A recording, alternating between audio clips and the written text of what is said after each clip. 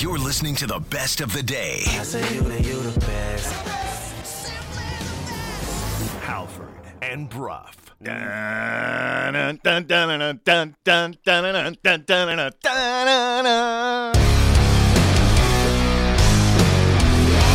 You're listening to Halford and Bruff.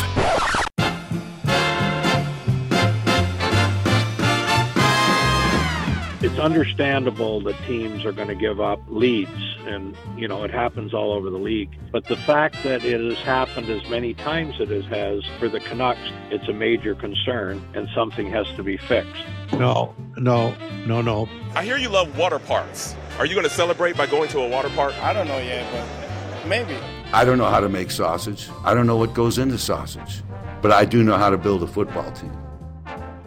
Good morning, Vancouver. 6:01 on a Tuesday. Happy Tuesday, everybody. It is Halford. It is Bruff. It is Sportsnet 650. We are coming to you live from the Kintec Studios in beautiful Fairview Slopes in Vancouver. Jason, good morning. Good morning. A-Dog, good morning. Good morning. Laddie, good morning. And yes, you were correct. That is and was a very random intro, but I loved it. I told you it was coming. Hello. Was that Irsay right at the end then? With the sausage line. Yeah. Yeah, that barely cracked the top 5 weird lines from Irsay yesterday. We're not going to spend a ton of time talking about the Indianapolis Colts and their owner, though, today. We have a lot to get into. It's Canucks game day here on Sportsnet 650. You are listening to the Halford and Bruff Show. I need to tell you a couple things right now. One, Halford and Bruff in the Morning is brought to you by the Dilawri family of Acura dealers. Experience the Dilawri difference today by visiting your nearest Dilawri Acura dealer today. I also need to let you know that the pre-Friday sale is on now at Rogers. Get an iPhone 13 for $5 per month with eligible trade on financing and upfront edge. For more details, visit them at Rogers.com. Finally, tell the fine folks, Jason, about the Kintec studio and Kintec. Well, we are coming to you live from the Kintec studio. Kintec Footwear and Orthotics, Canada's favorite orthotics provider, supported by over 1,500 five-star Google reviews. Find your perfect fit at kintec.net. Big show. Big show. A bunch of guests that we need to get to today. First one will be up in about 28 minutes' time. Greg Wyshynski from ESPN as we whip around the NHL. 7 o'clock, Ian Mendez from The Athletic in Ottawa. The Canucks are in Ottawa to take on the Sens tonight. 7:30, BC Lions wide receiver Alex Hollins is going to join the show. He caught the opening touchdown against the Stamps on the weekend in that playoff win. He was also on the field for that trickery. The Pipkin tossed a third down touchdown throw. So we'll talk to Alex Hollins at 7:30 about all that. Look ahead to Winnipeg. Did you see the line on the Bombers-Lions game? No, not yet. Bombers 4.5 point favorites. 4.5? 4.5. That's it. I was wrong about that. I'm usually pretty good about I was surprised. those lines. Yeah, I was surprised. And all right, some respect for the BC Lions. Certainly there's a Nathan Rourke factor in that line, I think. And then at 8 o'clock, we're going to talk to the Drancer, Thomas Drance. 3 guesses about what we'll be talking about with the Drancer. It was an interview that happened just last night on this very station. It has certainly made rounds both locally in media and across the country because remember, the Canucks are heading out on an eastern swing that goes through Ottawa, Toronto, and Montreal. Is the timing of this interview coincidental, or was there more to it than that? We will discuss coming up. So I mentioned Canucks and Sens, 4 o'clock, puck drop from Ottawa. There's 10 other games in the NHL tonight as well. So working in reverse, 8 o'clock, it's the Drancer, 7:30, Alex Hollins, 7 o'clock, Ian Mendez, 6:30, Greg Wyshynski. Big show, lots of good guests. But before we get to any of that, we need to tell you what happened. Hey, did you guys see the game last night? No. What happened? I missed all the action because I was... We know how busy your life can be. What happened? Missed it? You missed that? What happened? The big news of the day didn't happen until 5 o'clock Monday evening. And that's when Canucks president of Hockey Ops, Jim Rutherford, came on this very station, Canucks Central, with Sat and Dan. And I want to say unloaded, but I guess I have to say proceeded or continued to unload on the team's lack of structure and some pointed criticisms of his head coach, Bruce Boudreau. This is one of the weirdest management coaching dynamics in franchise history. For me, it's right up there, maybe even exceeding the weird dynamic between Gillis and Torts. That one was weird. And if you remember that one, it only lasted a year. And the notion was that Mike Gillis did not want to hire John Tortorella, that was made perhaps above his head. And then at the end of the season, he said, he came onto the old sports radio station in Vancouver and basically said, we got to get back to playing hockey the way I want us to play hockey. And then he was fired. And everyone was fired. And so was Torts. Yeah. But this one, man, this one's been going on a while now, too. This one really has been going on. It's longer than just this season. It's longer than, over the off season. It really dates back to the earliest reports that, hey, maybe this management group doesn't really want to keep Bruce Boudreau. And everyone was like, what? What are you talking about? Bruce Boudreau, isn't he the reason the Canucks are actually winning some games? Isn't he the fan favorite? Isn't he the guy that helped turn this team around last season? Yeah, same guy. But it's not the guy, clearly, for Jim Rutherford and Patrick Allvin, because it's been the same comments about the Canucks lacking structure, lacking systems, lacking accountability. And once again, that was the story yesterday when Jim Rutherford was on this station. And I'll be honest with you, it's almost, I think for a lot of people, it's moved beyond weird to uncomfortable. Yeah. And we've got a bunch of texts into the Dunbar Lumber text line even before the show started. Ones like Kevin from Coquitlam who texted in, and that was a brutal interview. I don't think I've ever heard management ever throw a coach under the bus as much as Rutherford has this season. The defense sucks. We knew it would suck. And they admit they couldn't do anything, so they blame the coach. A bunch of texts exactly like that, where fans are like, man, like Boudreau, I get that he's not management's coach, but this is getting hard to watch, and it's getting almost disrespectful to Bruce Boudreau, who's won a lot of games as an NHL head coach. This is not some guy who just rolled in here. This is a guy that is near the winningest head coach in NHL history. Like, he's up there. He just won his 600th NHL game as a head coach, and you're treating him like he doesn't know what the hell he's doing. Okay, so let's hear from the president of Hockey Ops right now, Jim Rutherford. We'll start just basically, we may as well do this chronologically, because throughout the interview with Sat and Dan, Rutherford kept dropping nukes of various sizes on the team's structure, the team's start to the season, the team's inability to hold a lead. All of it got thrown under the microscope. And here we'll start now. Jim Rutherford talking about that all of this, first of all of this, whatever this is right now, is not going to get changed in a short period of time. First of all, this is not going to get changed in a real short period of time. I know that we all recognize that, and there's a real challenge here, related to sorting out contracts and different things like that. But at this point, I would have expected better. I didn't like our training camp, and we continued into the early part of the season the same way as our training camp was. And in order for us, there's a lot of things that have to happen, but in order for us to become a better team, we have to play with a stronger system and really be more accountable for some of the things that some of the players are struggling with. So right there, the first sort of jab has been thrown, right? We don't have enough accountability for not doing the proper things on the ice. He questions the system. He questions the training camp, questions whether they were ready to go to start the season. Not done there. Then it came down to even more specifics, this time as it pertains to the team's inability to hold a lead. And this has obviously been a problem this year. The Canucks have blown five multi-goal leads through their first 12 games of the season. Rutherford did say it's understandable given the current landscape of the NHL, where a lot of teams are blowing leads on a regular basis. This will happen. But to have this many blown leads in this short a period of time, unacceptable from the president of Hockey Ops. Here he is on that. It's understandable that teams are going to give up leads, and it happens all over the league. But the fact that it has happened as many times as it has for the Canucks in this short period of time, it's a major concern, and something has to be fixed. When you're winning at home 3-0 in your own building, and you have the goaltender that we have and the players that we have, we should not lose that game. And unfortunately, we did. Every point's critical to us at this point. I mean, that one to me was the real shot. He's like, we can't lose when we have the players that we have and the goalie that we have. That means this ain't a roster thing as far as I can see. This is an execution thing on the ice. It was, look, I don't like to be too hyperbolic when it comes to things, even though we are on Sports Talk Radio, and that's kind of part of the gig. But I take it a step further.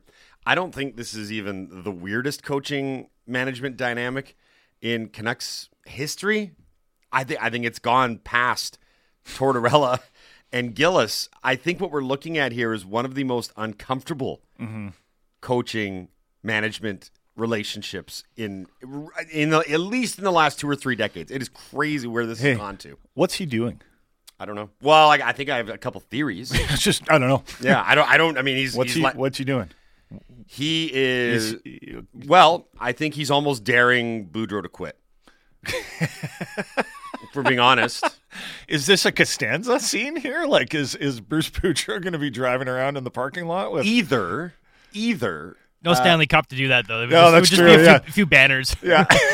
Here's the thing. Either Jim Rutherford, one of the most veteran and experienced executives in NHL history, just so happened to book an interview the day before the team begins a pretty lengthy Eastern road swing where they're going through hockey hotbeds and media capitals like Ottawa, Toronto, Montreal. Unless that was purely coincidental, then he had to do this with a little bit of strategy in mind. If it's purely coincidental, Jason, then we've got even bigger questions. Like if you didn't realize what you were about to set off, I think that's even more red flag-ish. But to me, this is a guy saying, you got that big road trip coming up. You're going to be in Toronto, Bruce. That's a place near and dear to your heart. They love you in Toronto. They're going to talk to you lots there. Saturday night. Kaboom. Here's a bomb for you to deal with on the way out. Are we going to hear Bruce Boudreau fire back at management? I'd be pretty pissed if I was being constantly run down in public by my boss. I'm okay hearing criticism, even the odd bit of public criticism. That's fine. He doesn't have much to lose at this point, Bruce Boudreau. Like, I don't think Bruce is like, hey, Jim, I'd like to talk about a contract extension for next season. I think things are going real well here. I'm reading the room here. Yeah, and I think we should sit down, and I'd like to hammer out some, maybe a 3-year, 4-year deal. I also wonder what ownership is thinking about this, about Rutherford making it sound like the only reason Boudreau is still the coach is because there was a contract that had to be honored, is because the Canucks are already paying Travis Green. And they probably would have had to pay out Boudreau to get out of this contract. We're not exactly sure of the details, but I'm pretty sure I heard that reported at one point that it wasn't just like if the Canucks didn't pick up the option, Boudreau would go away. I think they had to pay him out some sort of minimal amount. I mean, that's the only thing that makes sense at this point too, right? So is Boudreau almost asking his owner for permission to be paying a third coach because if they fire Boudreau, still paying him, bring in another guy, that's a third guy. I heard from someone that the Canucks right now are very desperate for Travis Green to get another job. Right. So that maybe they can fire Boudreau. Which is just like, it's just so bizarre to me that the Canucks would allow this to play out in public. And it just does not seem, isn't this, guys, isn't this the definition of dysfunctional? Yes. It's either what's going on right now where the head coach clearly does not have the support of his boss. It's either super calculated, which, I mean, again, if you think this is super calculated from management side, then you're essentially suggesting they're playing 4D chess, that they are going to almost somehow intentionally disrupt and dysfunctionalize, that's not a word, the team so that they'll be bad and it'll allow them to justify to make the moves that they want to make. If it's not calculated and this is all fly by the seat of your pants, then there needs to be some sort of pilot or navigator, because this is bananas. I mean, it makes for, like, it's that old line, this is horrible for our country, but it's great content. This is horrible for the team, but the content is spectacular. Because I just want to play one more. Quite a soap opera. I want to play one more Rutherford clip, because you had in the notes here about Mike Sullivan in Pittsburgh and maybe the relationship that Rutherford and him had, and then more specifically and importantly, what Rutherford saw or wants to see moving forward. Jim Rutherford, in addition to skewering the team's performance this year, also continues to ventilate whatever happened last year with Bruce, there it is, and the Boudreaux bump. He did it again yesterday, talking about the style. He said, Laddie, that the style was loose last year, once again kind of suggesting that the Canucks were just playing freewheeling hockey against a bunch of opponents that weren't taking them seriously. So here's Jim Rutherford going back in time to poke more holes in last year's Canucks run. I do believe that the style that the team played that had success in the second half of last season was a loose style, and it was more on the offensive side. And our goaltender played great in the second half and really helped win a lot of those games or bail us out in wide open games. And I don't believe that that's a style of play that you can sustain over a long period of time if you want to contend for a playoff spot. Again, this interview got picked up first locally, like the province. Patrick Johnson wrote an article off it, and then everything that I read nationally, so Daily Faceoff, Sirius XM NHL, all picking up on it. Mm-hmm. It's hard not to. Sportsnet National highlight pack had clips from it. And it's hard not to, because very rarely do you get, not the general manager, but the president of Hockey Ops coming out in this kind of fashion. I would say cavalierly. Just throwing it out there. Yeah. Like, devil may care attitude. There didn't seem to be any repercussions from the Rutherford side of things, right? So you mentioned Mike Sullivan. Yes. And I wonder if Rutherford's experience with Sullivan in Pittsburgh is relevant here. Bruce Boudreau is known as a player's coach, right? Did you notice in Bieksa's speech to the Canucks, he said, "You're lucky to have Bruce. He lets you play." He lets you play, which is basically saying, like, he lets you not do what you want out on the ice, but he gives you freedom to create out there. Loose, you might say. It's not Daryl Sutter hockey. It's not Barry Trotz hockey. Bieksa mentioned it in his speech to the dressing room. That's what I just mentioned. That's what it just. Yeah. That's how you know. That's good. You're paying attention early in. I'm cutting stuff behind the scenes. Okay. Laddie's putting in work. Anyway, we duck in and out of the conversation. I apologize. Well, so do most of the listeners. It's okay. It's true. So when Rutherford fired Mike Johnston, okay. So here's how the timeline went. Mm-hmm. Rutherford was named the general manager in Pittsburgh, and that same day, Dan Bylsma was fired. Mike Johnston was eventually named the head coach. That was the year that they interviewed Willie Desjardins, and Desjardins picked Vancouver. Said, I think Desjardins, no thanks, Pittsburgh. I'm going to the Canucks. I actually think Desjardins might have been their first choice. He turned it down. Yeah, that's right. Yeah. And then Mike Johnston took over. A year and a half later, it wasn't working, and Mike Johnston was fired.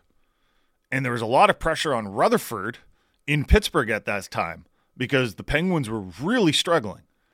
And they had Malkin, they had Crosby, they had this, Stanley Cup caliber core of players, and people were like, Jim Rutherford, you're wasting this. Yeah. And you chose Mike Johnston, and you screwed this up. And then he went to Mike Sullivan, and he said, I see Mike Sullivan as a guy that is a really demanding, take control guy. A demanding, take control guy. Yeah, I mean, it says it right there. What he wants, what he envisions, what he desires to have behind the bench. And the Penguins went on to have great success with Mike Sullivan, who is still the head coach in Pittsburgh. This keeps up, he might be available. Well, that's true. He just signed a pretty big extension, though. They're losing badly. Here's another question I've got. Okay. How much of a risk is Rutherford taking by blaming the coaching staff, specifically the head coach, so much. What if management hires a new coach and the results on the ice don't change? The fans really like Bruce Boudreau. They do. I mean, the difference, the fans in Pittsburgh, they wanted Mike Johnston fired too, right? Yeah. The fans in Vancouver are still chanting, Bruce, there it is, during an awful start to the season. Yeah. If a new coach comes in and by next season the Canucks aren't winning, the fans will not forget how this went down. Biggest difference between the Pittsburgh situation and this situation is the quote-unquote outgoing coach. Everyone was done with Mike Johnston in Pittsburgh. Yeah. Nobody, at least from the fan perspective, and remember, that does matter. It does matter, especially in the Canadian hockey market. They're not ready to see Boudreau go. As a matter of fact, I think that a lot of people would be pretty upset and felt like he got a raw deal if he was let go. But outside of some negative backlash from the fans, all due respect to the importance of the fans and their backlash, is there really any other risk that Rutherford's running? He's not going to get a reprimand from anybody. He's not going to get a slap on the wrist. He's in charge of orchestrating the direction of the team. And if his vision is we need a different head coach, you can argue with the way that he's gone about it. But if the end game is getting a guy behind the bench that he wants, I'm not sure that there are any ramifications. I'm not sure he's running that high of a risk. Is he speaking to the owner in these interviews? Is he trying to convince the owner that Bruce Boudreau isn't the guy and that he should be allowed to hire a new coach right now? Here's what I think about that. I think he might be speaking as candidly to the owner as he is to Sat and Dan yesterday. Yeah, I think they might be mirrored conversations where it's like, look, we've got people in here, seasoned hockey people who have been doing this for a long time, and they all agree what happened last year is not sustainable. Others, maybe from the outside looking in, or maybe another management group would say, hey, you had something in magic in a bottle or lightning in a bottle, and maybe you can play it out over this year, but we didn't believe that, and now we're seeing proof of concept or proof in the pudding. Kevin in Campbell River texts in, I think that management is trying to chip away at Bruce's popularity prior to firing him. That's possible. Daniel in Campbell River. Man, we are huge in Campbell River this morning. Leave it to the Vancouver Canucks organization to break jovial Bruce Boudreau in a market that absolutely loves him. So there is something to that. Well, today is like get your popcorn ready, must see as far as like morning skates and pregame media availabilities go. Because what's the first question that Bruce Boudreau is going to be asked today? It's probably not about who's starting in net, and it's probably not about lineup. It's probably about the comments that his boss made yesterday on Sportsnet 650. And then he gets to do it again in Montreal, and then again in Toronto, and maybe the rest of the trip, Buffalo and Boston as well. Here's a question into the Dunbar Lumber text line that I think is a good one. Is Rutherford wrong, though? Yeah, hey, listen.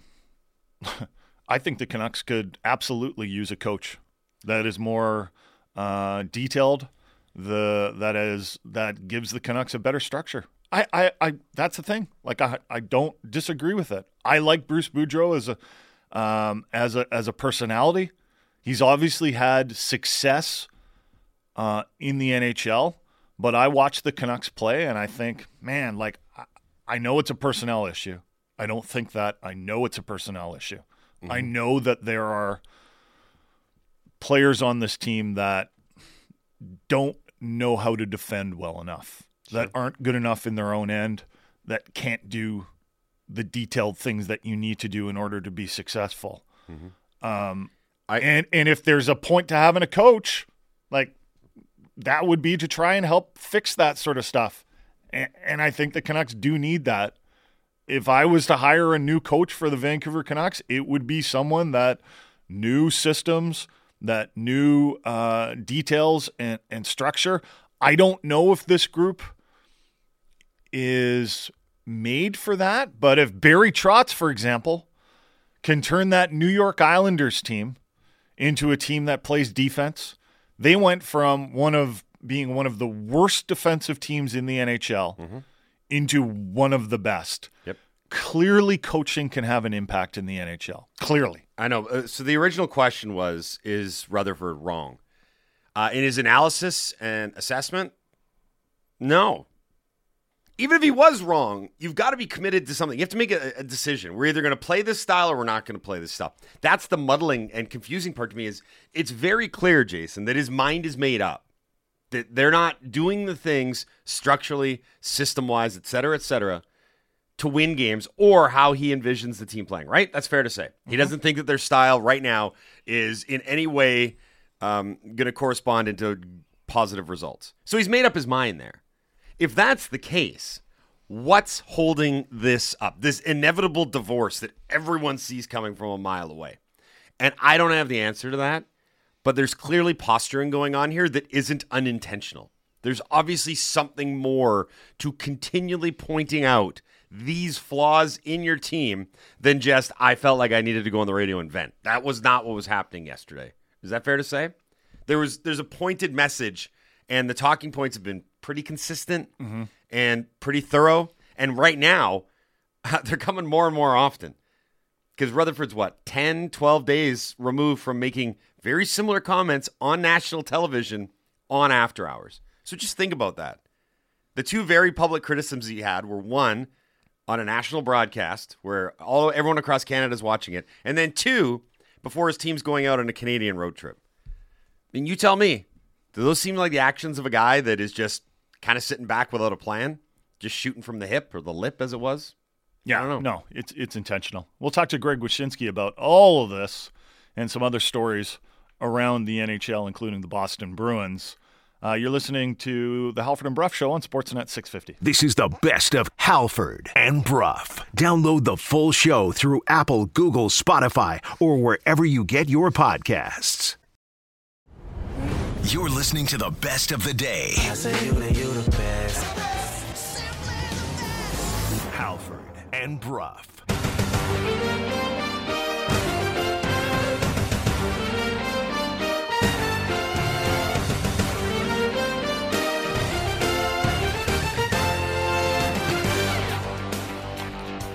6:33 on a Tuesday. Happy Tuesday, everybody. Halford Brough, Sportsnet 650. I love it when the clock changes. I just get really excited.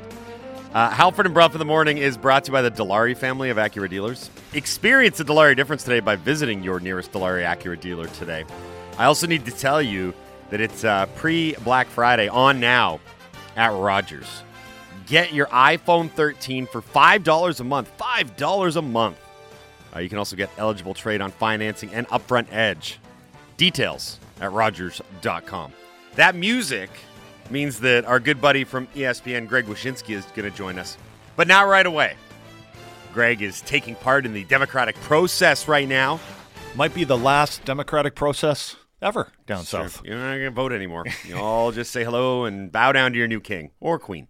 But Greg is voting, so he's going to join us in just a few minutes. Before we get to Greg, this will give us an opportunity to get back to what I would call the secondary part of President of Hockey Ops Jim Rutherford's interview with Sat and Dan on Canucks Central right here on Sportsnet 650 yesterday.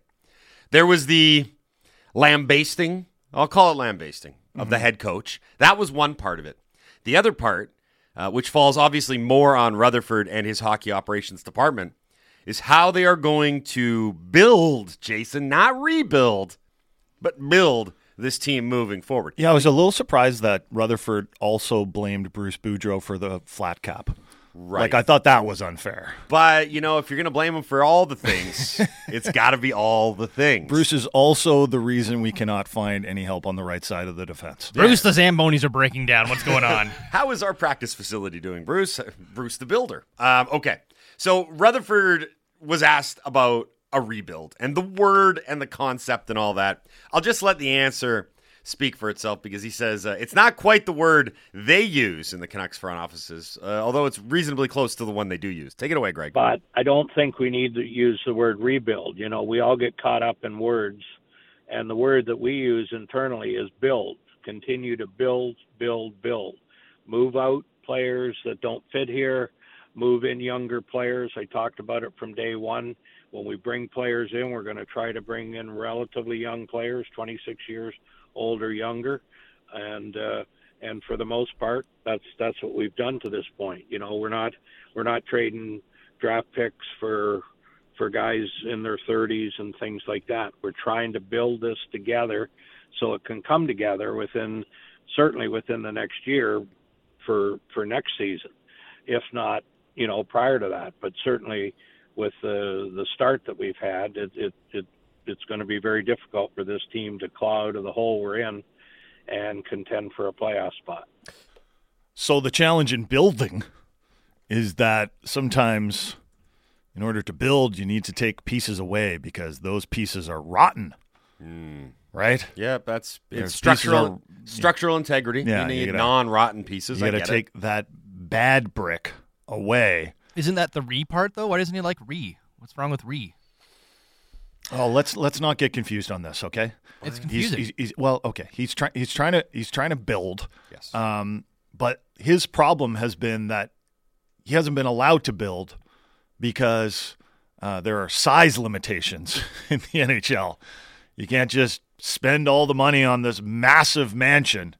We're probably going to get too confused with this parallel. I see where you're going. I'm following you. But there's a salary cap. And the problem is the Canucks have not been able to jettison certain contracts.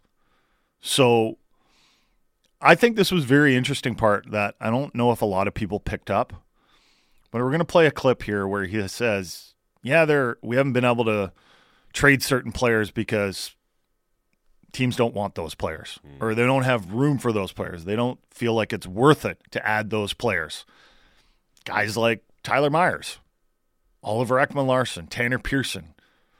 I'm sure they've explored, at least explored trading guys like that because they're inefficient contracts. We can all agree on that, right? Those guys are NHL players, but they're overpaid. They're inefficient contracts. So could it get to the point where the Canucks actually trade some players that people around the league do want? And that, I have to admit, is a fairly short list in Vancouver. Like, how many players on the Canucks, if you were to power rank the assets that they do have, how would you rank them? Obviously, Pettersson, Hughes, and Demko, right? Hughes 1, Pettersson 2, Demko 3. Horvat 4. Podkolzin, right? Podkolzin and Höglander. Yeah. Come on. For what they're paid, they're still on very cheap. No. Don't confuse this. I'm not. It was either going to be Podkolzin or Höglander. I think they're both. Yeah. They're both there. I was just power ranking. Kuzmenko. Did I mention him? Oh no, don't say it. Okay, but he's I mean, and I think Luke Schenn would be very popular addition for some playoff teams. Stillman? Then Riley Stillman. After that, like even Garland, I don't know what he's worth right now in a flat cap environment. Maybe if the salary cap goes up, his contract starts to look a little more appealing. They just are in that conversation too with Garland. I don't know what Besser's worth right now. Man, he can't even get into the lineup. He can't get into the lineup, and he's got a big cap hit. He's got a bigger cap hit than Garland. I think Garland, as an asset, with the contract attached, is a more appealing thing. At any rate, let's play this clip from Jim Rutherford where he talks about maybe the Canucks are going to be forced to trade, or not forced, but maybe they'll explore trading a guy that they never thought that they would be trading. There's certain players you can't trade because, people aren't interested in them. And so maybe we're going to get to a point where we're going to have to take a look at trading one or two players that in the off season we would never consider doing. Now, the only way we would do that is to trade that player and get something in return that we can at least stay the same as we are now and get a couple more younger assets. That's what I talk about when we build. It's not necessarily a total tear down and rebuild. We just keep building piece by piece by piece. And we'd all like to, it's like doing a puzzle. We'd all like to, put all those 1,000 pieces out on a table and fit the most important pieces in first. But it doesn't work that way. Each piece by piece at some point will make sense for what we're trying to do. So at this stage of the game, I'm listening to the interview play out in real time, and I'm thinking, man, There sure seems to be a lot of issues with this organization that aren't of Jim Rutherford's doing. And you know who's saying it out loud? Jim Rutherford, right? He didn't pick the coach, and he doesn't like the style that the coach who he didn't pick is currently using. He doesn't love the roster, and a lot of the pieces that he pointed out are untradeable because no one else in the NHL is interested in them. But he acquired them. He inherited them. The one question I would have asked is when he said things that make sense, and this is not to throw Sat and Dan under the bus. They were doing the interview in real time. It's hard to try and come up with. You've got an idea of where you want the conversation to go. But the one question I would have said is, can you explain to me where in this big picture the JT Miller extension makes sense within the framework that you're talking about? Because he doesn't fit the age category that Jim Rutherford was talking about. It also doesn't seem to fit the concept of building, because I think everyone agrees that including Jim Rutherford himself, that contract's going to age badly. Well, he doesn't want to take a step back. He doesn't want to take a step back. He just said that. If we're going to trade one of these guys that everyone around the league wants, we want something back. Plus, they just want everything. Well, could maybe he have been the guy that they were referring to that doesn't have the value? He says some of the players just didn't have a market or a value or whatever the quote is. I don't think so. That's not Miller? I think what happened. I think it was more Connor Garland. Let's bring in Greg Wyshynski into this conversation. Wish, good morning. How are you? I'm good. I was just saving democracy, so thank you good for your flexibility on time. Yeah, I just got out of the old voter booth here in the U.S. Yeah, we were saying that this might be the last time democracy exists down there, so it's nice. Yeah. Did you take any souvenirs or anything? You get a sticker and a pen. I was telling my wife that it's kind of, there's a huge line today, and I feel like it's like how everybody saw the last Harry Potter movie because they knew it was going to be the last Harry Potter movie. So that's taking selfies with your ballot. You're like, hey, look at me, I'm voting. Possibly never again. I'm assuming that you heard locally the news of the day is not the U.S. midterm elections, but rather Jim Rutherford yet again, putting his coach out in the public sphere, and not in a good way. One, do we need to rehash, or are you up to speed with everything that Rutherford said yesterday? No, I mean, I read it and I saw it. Like you said, the JT Miller part of it is the real conundrum, right? And I think it's one of those deals where, like, I heard you guys talking about, like, they want to stay competitive or what have you. But, I mean, hasn't the suspicion always that maybe the JT Miller extension doesn't fit Jimmy's plan because it wasn't Jimmy's call? Like, isn't that to the conspiracy theory in Vancouver? Yep. That is one, for sure. Yep. Well, I mean, and that's how you end up in this pickle. So you're talking about, like, decisions that he made and decisions that he didn't make. I'm starting to wonder about the ultimate decision to come to Vancouver. Like, yep. It's kinda, like you've taken over a team that's not yours. Apparently, none of the guys that you want to move are movable. You're stuck with a coach you don't want. Like, it doesn't sound like the plumbest gig in hindsight for Jim Rutherford to come in and try to fix things. And again, like, the excitement, I remember seeing Aquilini at the Board of Governors meeting when Boudreau got hired, and then, later when the Jimmy thing happened. And it's just like there was palpable excitement because Jim Rutherford is nothing if not a fixer. Like, he came into Pittsburgh and really kind of knew what buttons to push to kind of, like, flip that roster and a little bit and change it and make it good. And, that was the anticipation here. And that's the real bummer of it all, is like there's been a stasis as far as what this roster is, and there's been more. I mean, there's a hell of a lot more complaining than proactiveness from this management group, and that's a real problem. How do you think Bruce Boudreau is going to react to this?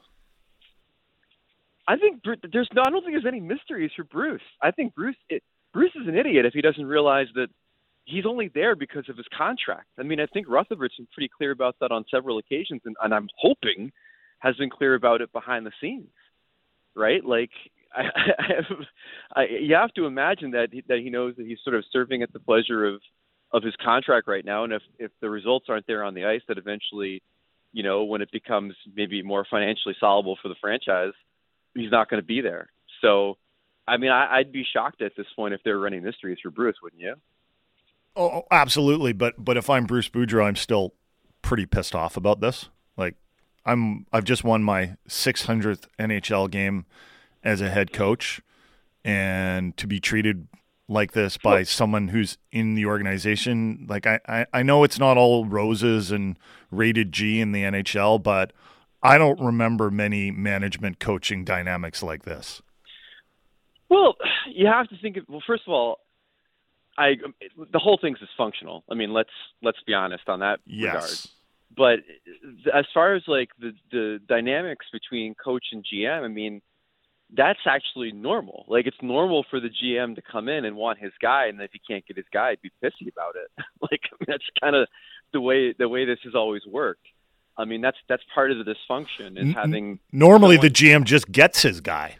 Yeah, exactly, and we're calling him a GM. Obviously, well, he's not the GM. Management, whatever. Yeah, management, right? So, like, yeah, that's the way it usually works. Is that you hire the guy to fix the team. The guy fixes the team by bringing in his own coach, and in this case, he was unable to. And so it's going to naturally lead to this palpable tension where, you know, a guy can't remake the team that he wants because he's stuck with a coach that was, again, hired before he was, which is, I mean, I think there was a moment in time, boys, when we looked at that and said, oh, that's a really proactive move. Like Bruce Boudreau, one of the best coaches we've had in the last 20 years, like, be proactive about it. But then when you go and bring in Jim Rutherford, it's like, oh, okay, well, now you've brought in an alpha dog. Like, now you've got somebody who's got, you know, multiple cups on his resume. He's coming in to create this thing in his own image, and you've stuck him with a coach you didn't hire. So, again, it all tracks back to the failings of ownership in making these decisions and putting people in awkward positions, and it leads to situations like this. But again, like, I guess this is where I'm at, man. Like, I've talked to Jim a lot through the years, and he's a very candid guy, and I think that's why a lot of your quote-unquote insiders love talking to him, because he gives you info, and he's going to be on the record about it and stuff like that. How does this help anybody? Like, how does this help the organization? Like, what is this? Is he trying to save face by doing this stuff? That is a great question. We were trying to get to the bottom. Like, my first question for Halford was like, what's he doing here? And Halford was like, I don't know, man. Yeah. It's really confusing, isn't it? like most of these guys, listen, even the most candid of GMs is going to be, you know, a little bit careful about trying to make his organization, you know, look this dysfunctional in its public face. And, you know, what does it say about trying to negotiate deals with other teams when they think the whole thing is kind of like hit the iceberg at this point? I don't know. It's a really, really weird vibe to kind of come out and you know, be this candid about the things that are going on. And the only thing I can think of is it's essentially to get yourself over, you know, at this point, if things aren't working out. Like, it's kind of wiping your hands of it. We're speaking to Greg Wyshynski from ESPN here on the Halford and Brough Show on Sportsnet 650. Wish, I got to ask you about the Mitchell Miller situation in Boston. Although it's been resolved, I'm using that in air quotes because it's the only word I can come up with on the spot. Although it's been resolved now, the Bruins have reneged on the contract. Mitchell Miller will not be part of the organization any longer. It still feels like the reverberations and ramifications are ongoing, including a couple things that you pointed out with regards to the NHL and the NHLPA's involvement here. And it does beg the question, like, did anybody do any sort of vetting or at any stage along the way here, did anyone raise a hand and say, should we investigate this further? It just seemed so haphazardly done. And hearing everyone talk about it in the aftermath, you know, the NHL and NHLPA absolutely had a role in this. And it is crazy that it got to the point that it did, where Gary Bettman, in a press conference, was openly acknowledging that this was a problem and maybe he would never be allowed to be playing in the NHL. So there's a lot to unpack here. First of all, let's not use the word resolve, because the bottom line is that Mitchell Miller has a contract with the Boston Bruins. It's been registered with the league. You can't just walk away from it. Okay. There's two ways that you can get rid of that contract, which is that you put him on waivers and he becomes someone else's problem, or Gary Bettman rules that he's, you know, violated that clause in the CBA that allows Bettman to cancel a standard player contract. Sure. Now, the problem right now is that, like, and this could be the next step, is the NHLPA, you're either going to pay this kid or they're going to grieve the contract, I think, because you can't just simply sign somebody and then walk away if you've decided you don't want.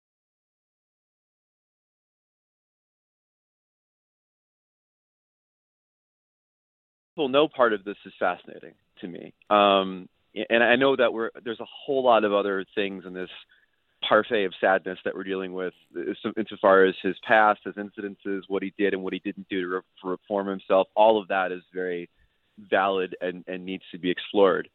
But so the NHL knew that the teams were trying to sign Miller as of the middle of September. They were alerted about it by his agent.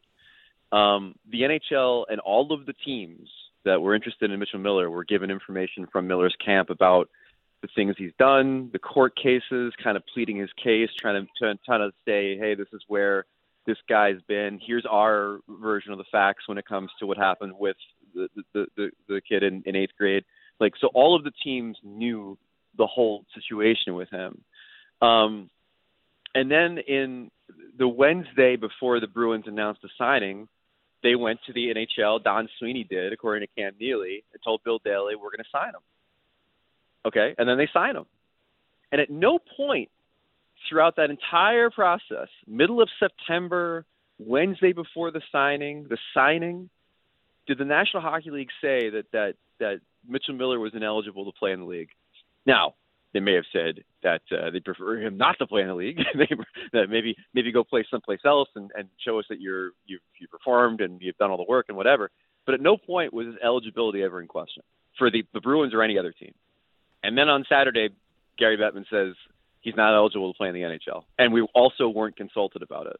So either there is a massive miscommunication here, or someone is not exactly being forthright with what they knew and when they knew it and the status of the player, because that is what Bettman said on Saturday is the reason he's not a Bruin. I mean, that's the bottom line. Yep. I talked to Eustace King, Miller's agent, and he agreed that it's not the fans, it's not Patrice Bergeron, it's Gary Bettman saying that this kid's not eligible to play in the league, and that's why the Bruins walked away from it. So there's a lot to unpack there timeline-wise, and a lot to unpack there as far as like what can people do within their powers to make a contract go away. But that's where we are, and I find this whole thing to be really, really fascinating. And again, like I want to just say real quick, like I don't necessarily think it's a bad thing for the commissioner to have that power. Sure. Like I think we've all been hoping that Gary Bettman would be more proactive about certain players being in this league and saying that it's a privilege, not a right, to play in the NHL. So if we're in this thing now where all of a sudden he can, Thanos snap somebody out of the league because of their history, I'm all for it. Like, go ahead, man. But I just find it to be very interesting that like all of this stuff happened and we still don't exactly know if it should have. Yeah, and the other thing from a process standpoint. Yeah. The other part of this too is like having covered the league for a while, Jason and I both know two things about Gary Bettman. One, he does not like to get caught off guard. He likes to be very prepared for everything. And I feel like this situation caught him off guard. And then two, he can be a vindictive leader at times.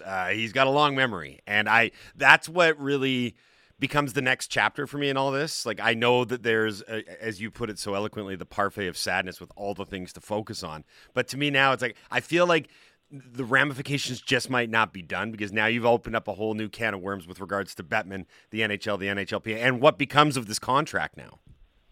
Well, the thing I'm interested about with Bettman, and it was mentioned by a few people, is that of all the teams that signed Mitchell Miller, it's Jeremy Jacobs' team, and it's the Jacobs family. And that is your, big chair at the table when it comes to the Board of Governors. And so did they think that they could get away with this, for lack of a better term? And did Bettman and Bill Daly communicate to them, this is probably not something you want to do, and then they did it anyway? And if that's the case, you can understand why he was upset on Saturday. Now, I've also covered Bettman for decades. He also just might have been upset because he's in Finland trying to extol the virtues of the NHL as a global entity, right. And instead he's answering questions about a player that's not even in the league, right? Like he hates that. I've seen him. There have been like Board of Governors meetings and GM meetings and like press conferences at the Stanley Cup Final where the first question is about a team getting sold or like an investigation into Hockey Canada, and you can just see that he would much rather be talking about anything else than the difficult thing. And I'm sure that was probably the case on Saturday as well. Wish, awesome stuff as per usual. Thank you very much for doing this. We really appreciate it. Enjoy the rest of the week. We'll do this again next Tuesday. Anytime. Thanks, Greg Wyshynski from ESPN here on the Halford and Brough Show on Sportsnet 650. Parfait of sadness. I love that. I think wonderful. If you're going to do a crossover theme between Sad Club Commish and your restaurant, I'd eat that. You could have it on your menu at Griddle Me This, and then your dessert would be the Parfait of Sadness. They could have that at Rogers Arena. They could. They absolutely could. I'll have the Parfait of Sadness and the $20 beer. Yeah. Would you like some sprinkles? Half price in the third period. I was going to say, they sell out at the start of the third, I think. Yeah. Ian Mendes is going to join us next to talk about the Ottawa Senators, who the Canucks are playing tonight in Ottawa. It's been a disappointing start to the season for the Ottawa Senators. Lots of optimism coming into the season, but the Sens have fallen a little bit short. Pierre Dorion the other day, he said it wasn't a vote of confidence, but it kind of was a vote of confidence. More than a vote of confidence for head coach DJ Smith. We'll also talk to Ian about the sale of the Ottawa Senators. Could Ryan Reynolds be the next owner of the NHL franchise? Lots to discuss with Ian Mendes, one of our favorite guests, coming up next on the Halford and Brough Show on Sportsnet 650. This is the best of Halford and Brough. Download the full show through Apple, Google, Spotify, or wherever you get your podcasts.